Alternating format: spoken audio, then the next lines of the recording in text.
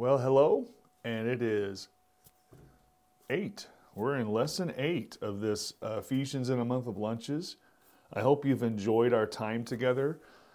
I've enjoyed studying this out with fresh eyes and different perspectives I'm getting.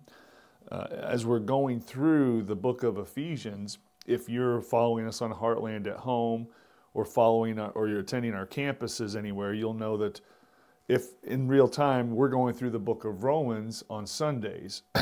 And there's a lot of similarities because we talked about the book of Ephesians having seed form of almost the entirety of the gospel message.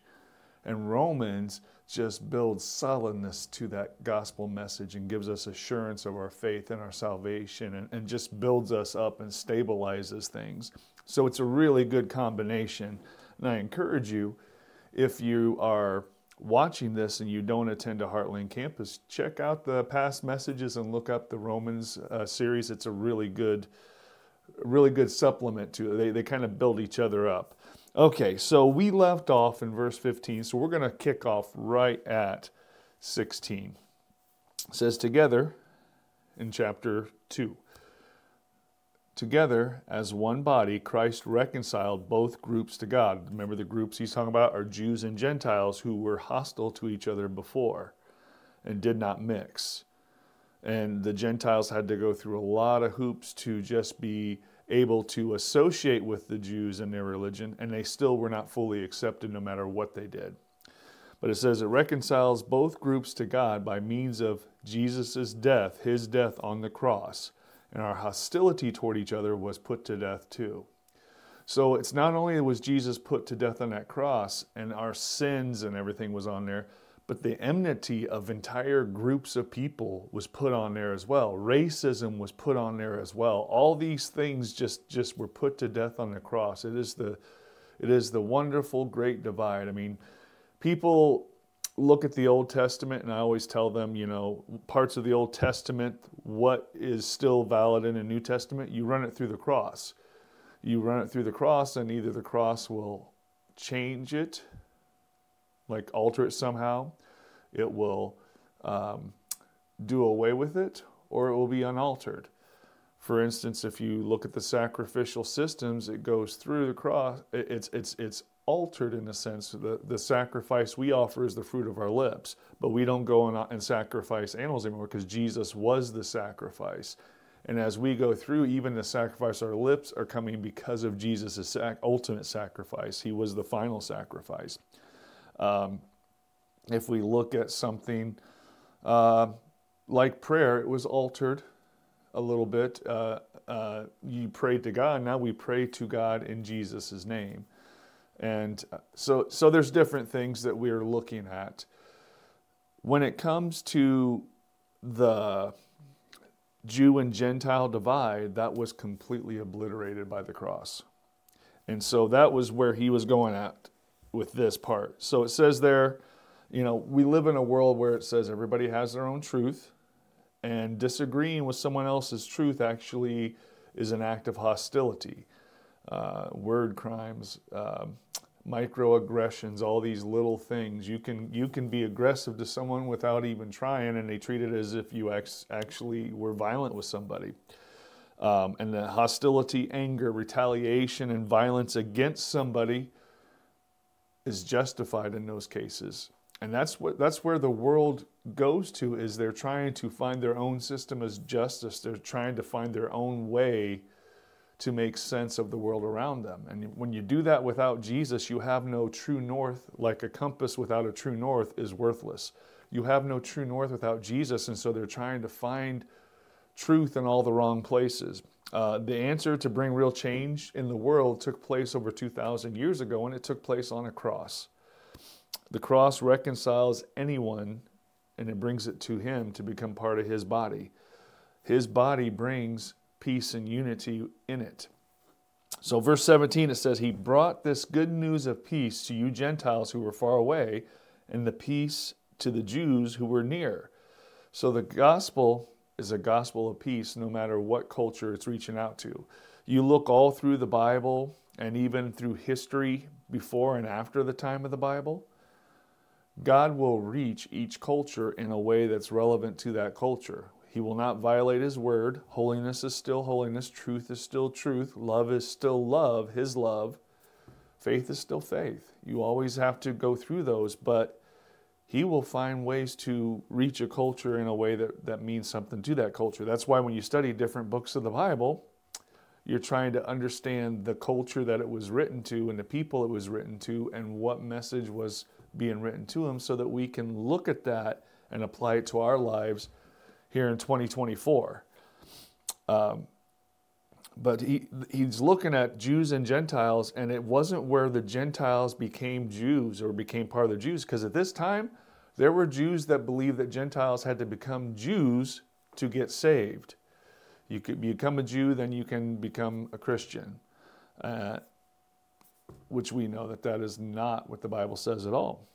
And now we see two things, Jews and Gentiles, that absolutely did not mix, were being brought together. And we see that, so you think of things that don't mix, like oil and water. They just don't mix, right? But if you add an emulsifier to them, that causes a reaction to bring them together, and they gel together. And oil and water with an emulsifier, you get margarine that actually comes together. Jesus' death on that cross is the ultimate emulsifier that brings in all people groups together. Gets rid of the hostility when you let the cross work its peace and unity inside your heart and your life. And it takes care of a lot of the things there. And it's not to say that there aren't injustices that need to be addressed in this world, but the first place we look to is to get justice between us and God. And then when we get justice between us and God, it helps us to deal with the other injustices in the world with God's love in our heart and God's truth in our heart. All right. So access to God through Christ is what we're looking at here in verse 18. Now, all of us can come to the Father through the same Holy Spirit because of what Christ has done for us. So it's like when Jesus died, he took our righteous attempts. The Bible says our righteousness is as filthy rags, which is a nice way to put it, because the word actually means our righteousness are the rags that women would use when they went through their monthly menstruation cycle. That's what that connotation is. That's what our own attempts to get right with God and to be a good person look like to God. It's unacceptable. But Jesus is taking that on the cross and paying our price. After living a sinless life, then he gives us his righteousness, and we actually are robed with his righteousness. So what this verse is talking about is we can come to the Father because of what Jesus has done. Jesus actually robes us. He gets us ready. He's like someone getting you ready to see the King. Make sure you're dressed properly and cleaned up. He prepares us for going to the King. He brings us in, and the King sees us robed in the righteousness of his Son. And Jesus says this is one of our adopted family members, and we become part of the family as Jesus presents us there. And so the disposition toward us goes from enmity and almost a adversarial thing with God to being a person who has peace with God. And through Jesus and the power of the gospel, God sees us every bit as a member of his family as he does see Jesus as a member of his family. And it literally is, we're adopted with full rights and privileges, which is where we talk about the treasures available to us. Spiritually, it's just amazing. So now we see the church as God's temple. And it says in verse 19, so now you Gentiles are no longer strangers and foreigners. You are citizens along with all of God's holy people. That means if you're a Jew and you get saved, or a Gentile and you get saved, the emulsifier comes in and brings you into one body. There's unity there.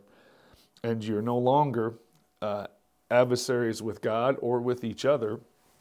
You are citizens along with all the other holy people of God, members of God's family. So we're seeing each other as citizens of God's new kingdom and united, and we're brothers and sisters. And that's why we can say brother so-and-so and sister so-and-so, and really mean it. There are many times where the closest people in our lives might be people that we go to church with. Sometimes we have a stronger relationship with our brothers and sisters in Christ than we do with our aunts and uncles and brothers and sisters in the regular world. We might love them and have good relations with them, but the connection we have with Christians is unlike anything else. And that's because Jesus unites us and brings us together. Real quick, just to bring this point home, I want to look at John chapter 17 in the New Living Translation. Jesus is getting ready. This is after the Last Supper, and Jesus is getting ready to go to the Garden of Gethsemane to pray and then be arrested and crucified. And he knows all this is coming.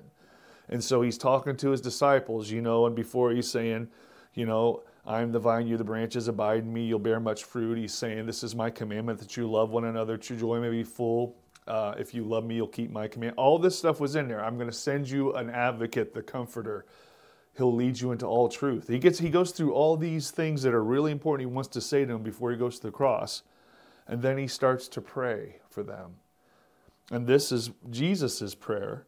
In verse 1 of chapter 17 of the book of John. After saying all these things, Jesus looked up to heaven and said, Father, the hour has come. Glorify your Son so he can give glory back to you. Now that is a model we can follow. We give glory back to God. When he changes us, it's his glory is represented in us, and we just glorify him and give it back to him. For you have given him, and Jesus is praying about himself in this. You have given him, Jesus, authority over everyone.